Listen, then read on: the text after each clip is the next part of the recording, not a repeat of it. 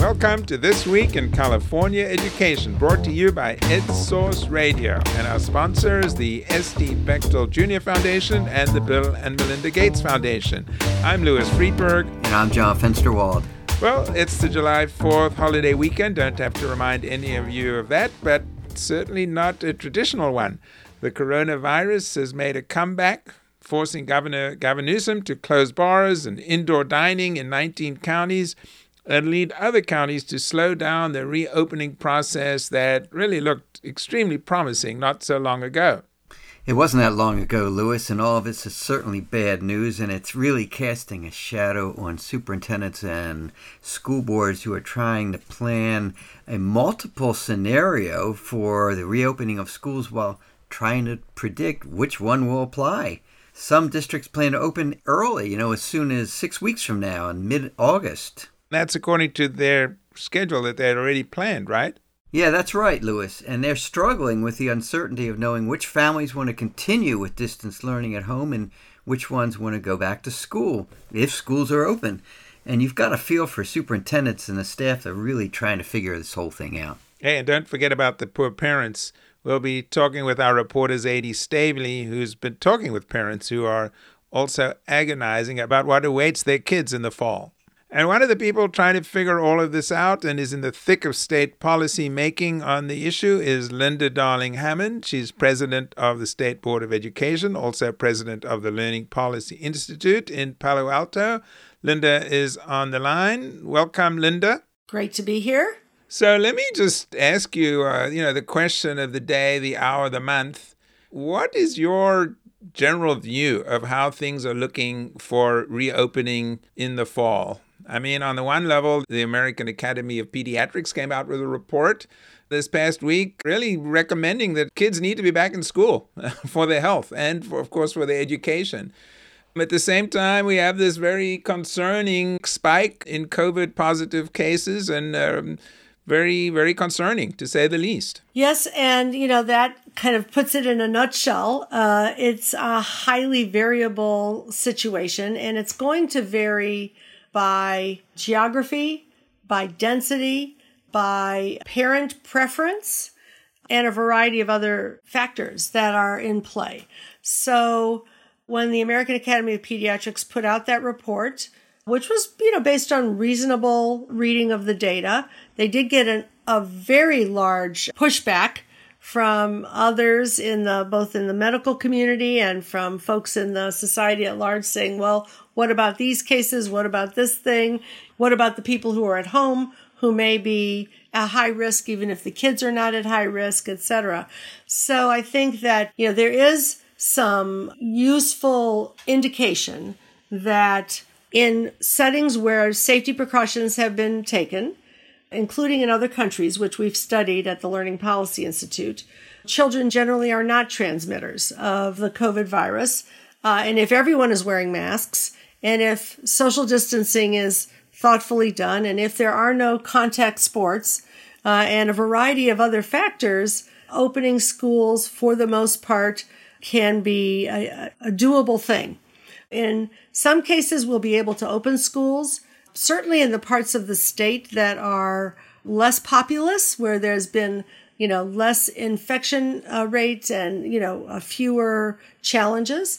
And I think there'll be many bigger questions in the highly populated parts of the state, in the Los Angeles area and the Bay Area, where you have to both worry about, can you put in place all of the requirements for a safe environment for everyone, including the fact that you may need more space for some social distancing, as well as the masks and testing and tracking and so on.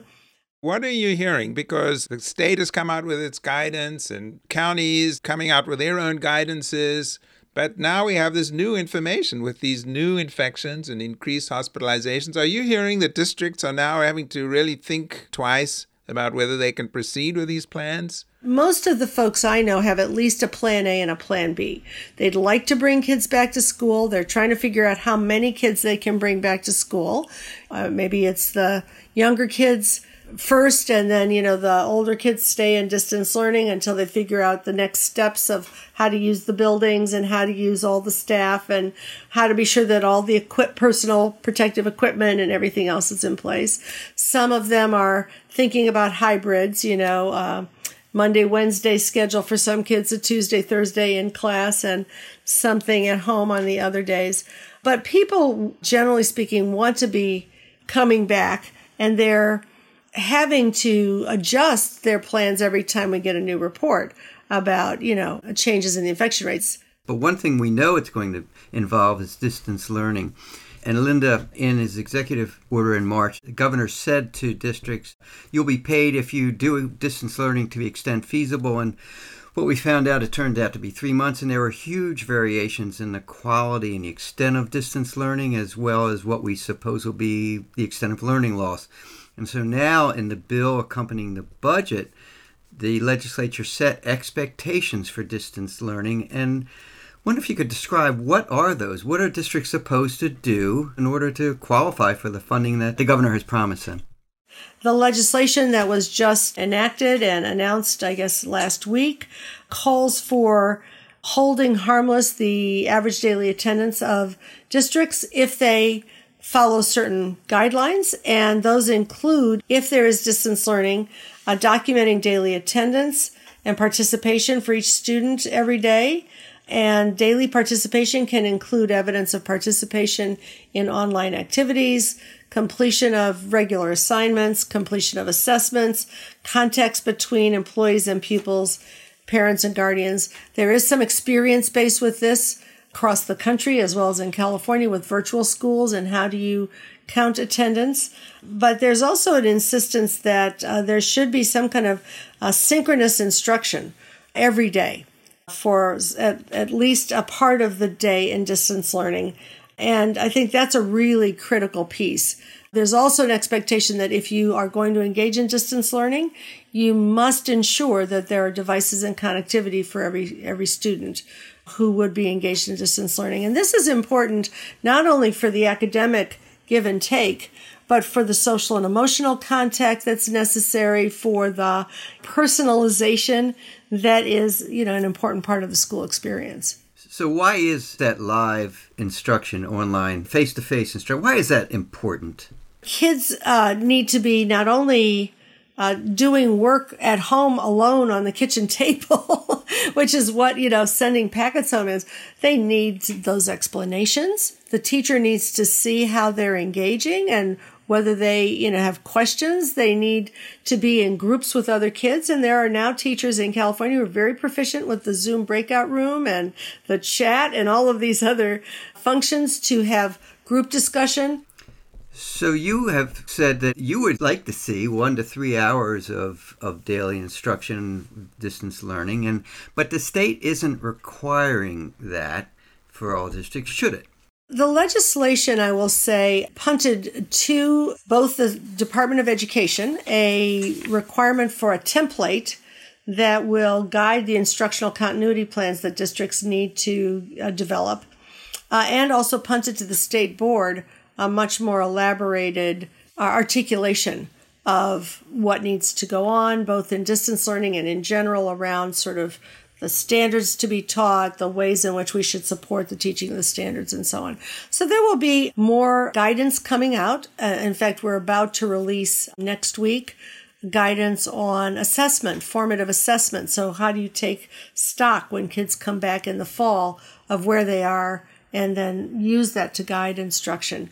The question of how many hours it will be, there are a number of districts in California. Long Beach is one that I know has sort of an expectation of an hour a day for the elementary school kids, a little bit more for the middle school kids, and as much as 4 hours a day of synchronous instruction for the high school students. And there are other districts that have been structuring the curriculum in ways like that.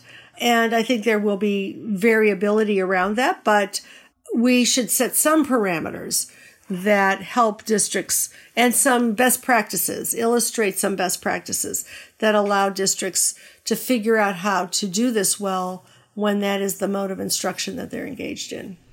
The state has done a really good job in sort of getting commitments from the internet companies to offer low rates or free rates for a while, and Tony Thurmond and you've been involved as well is trying to get Google and Facebook to donate computers and the like, but still there are shy of hundreds of thousands of computers and internet connections.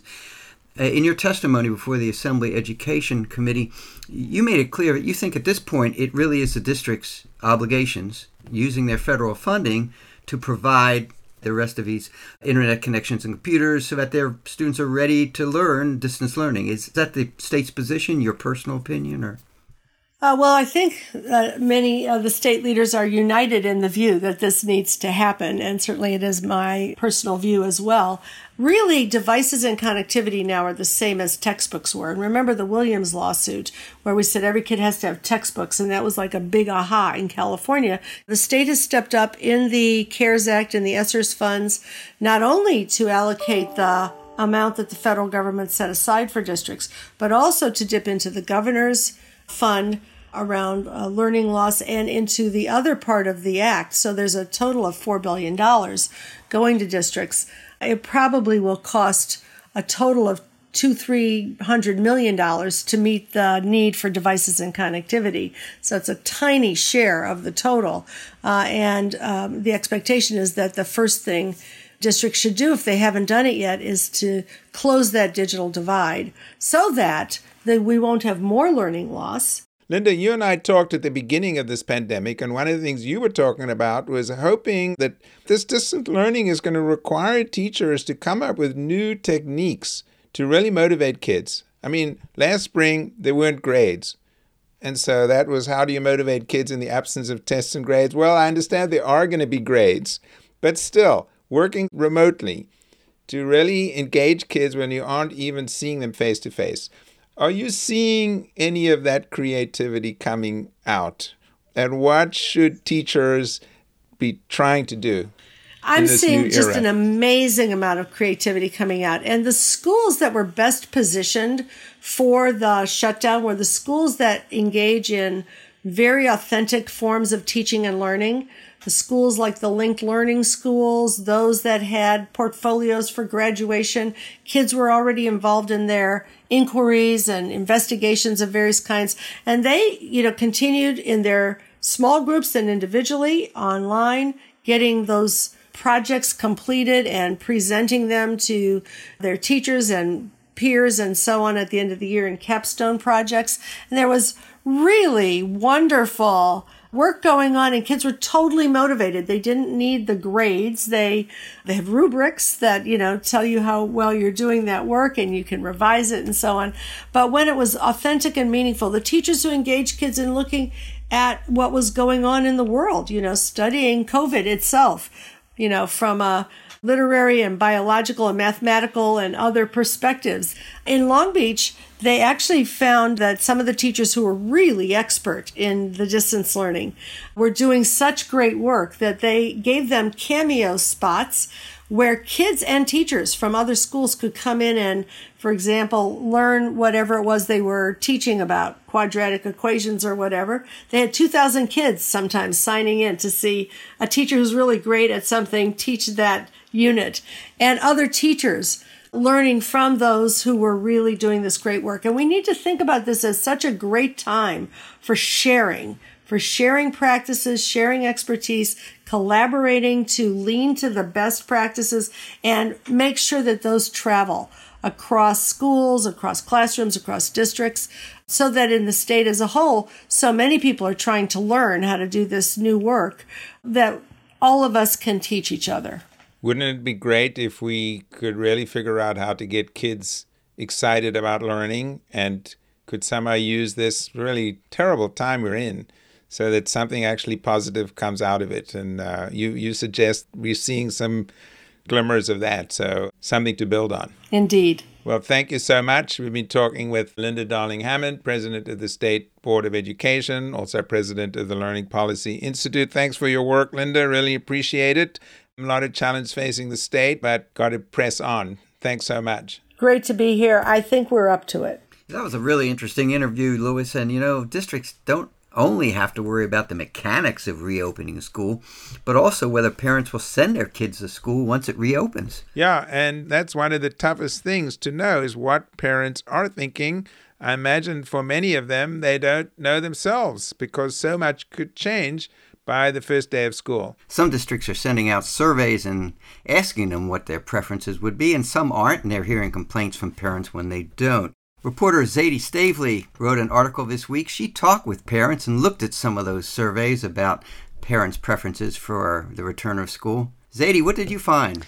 Well, John, I found kind of a mix. So the surveys are really interesting because there was a nationwide USA Today poll that found that about 6 out of 10 parents with a child in K-12 grades said that they would rather pursue at-home learning than send their kids back to school. And that's a really big percentage. But in the surveys that school districts in California have sent out, it looks kind of the opposite. So about 6 out of 10 parents in Long Beach Unified, in Elk Grove Unified, and also in LA schools said that they would rather send their kids back to school. And then, a smaller percentage, about 20 to 30%, have said that they would rather stay at home and not send their kids back. I talked to parents all over the state, John, and there was a real mix. So, people who want to keep their kids at home, it's basically just because of the health risk. So they're concerned that their kids are going to get sick. They're concerned that the teachers will get sick. And, I know there's also teachers that are concerned about getting sick. They're really concerned about the spread of the virus.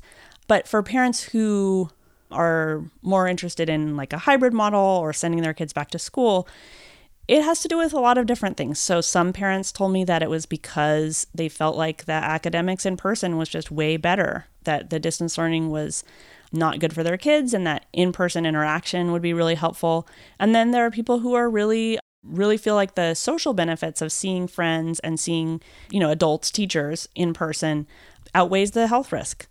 Well, some of the parents, and perhaps even you as a parent, Zadie, are sort of just ambivalent. They feel a lot of different mixed emotions. Describe, if you can, maybe your own ambivalence. Yeah, so I have a 5th grader and also a preschooler. I go back and forth on this. And basically, it's just, I don't think that I could describe myself as being any place on the spectrum. Either one of the options are bad. I mean, sending my kid to school in the middle of a pandemic in which she might get sick or in which she might get teachers sick is not a good option. Keeping my kid at home with distance learning and trying to work at the same time is definitely not a good option. I mean, she's isolated. She's tired of being at home.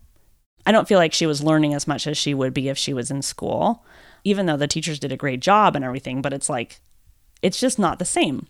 And so I don't feel like I have like a great option in either case. And so trying to make the decision, it's sort of like you have to figure out which one outweighs the other.